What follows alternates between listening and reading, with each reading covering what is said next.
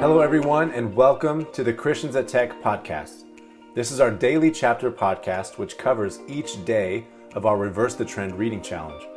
In each of these podcasts, you won't necessarily find an overview of the chapters, although you might, but hopefully you'll find some words of encouragement and nourishment that are inspired by a verse or two from those chapters, and also a way to put what is spoken of in the Bible into practice in your daily life.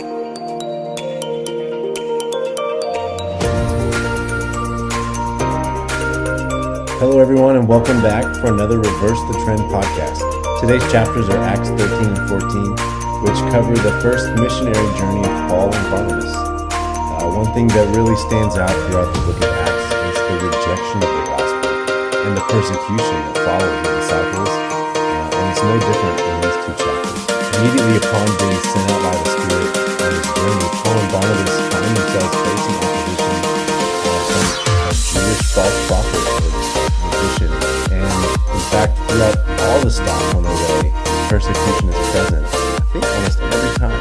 So what's impressive is that, they weren't bogged down by the people speaking bad about them.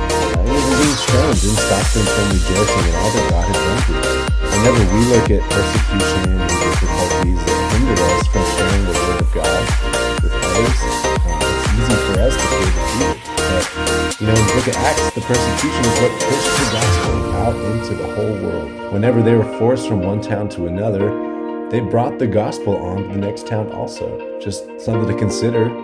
What if the Christians in the early church hadn't been persecuted? You and I might not have even heard the good news of Jesus. So while persecution seems like a bad thing, God is able to use it to advance His purpose and His kingdom.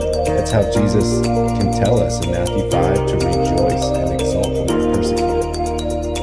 And then at the end of the journey, Paul and Barnabas, they returned to Antioch, where they started. And once they got there, they gathered everyone together and they told all that God had done through them, and how God had opened the door of faith to the Gentiles. God is always doing so much in our lives, even though at some points we may feel depressed, constrained, tied down. In the middle of all that, God is working something out in us for good, for His purpose, for His kingdom. And we can similarly share all that God is doing and has done in our lives. It's such a good, healthy practice because it reminds us of all that God has done whenever we might have forgotten.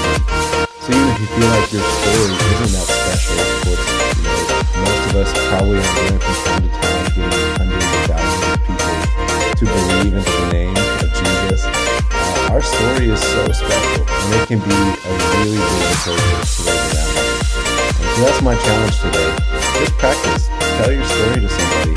Tell it to a small group, or maybe if you're having coffee and fellowshipping with somebody, just take a few minutes to share what God has done in your life to bring you to this point.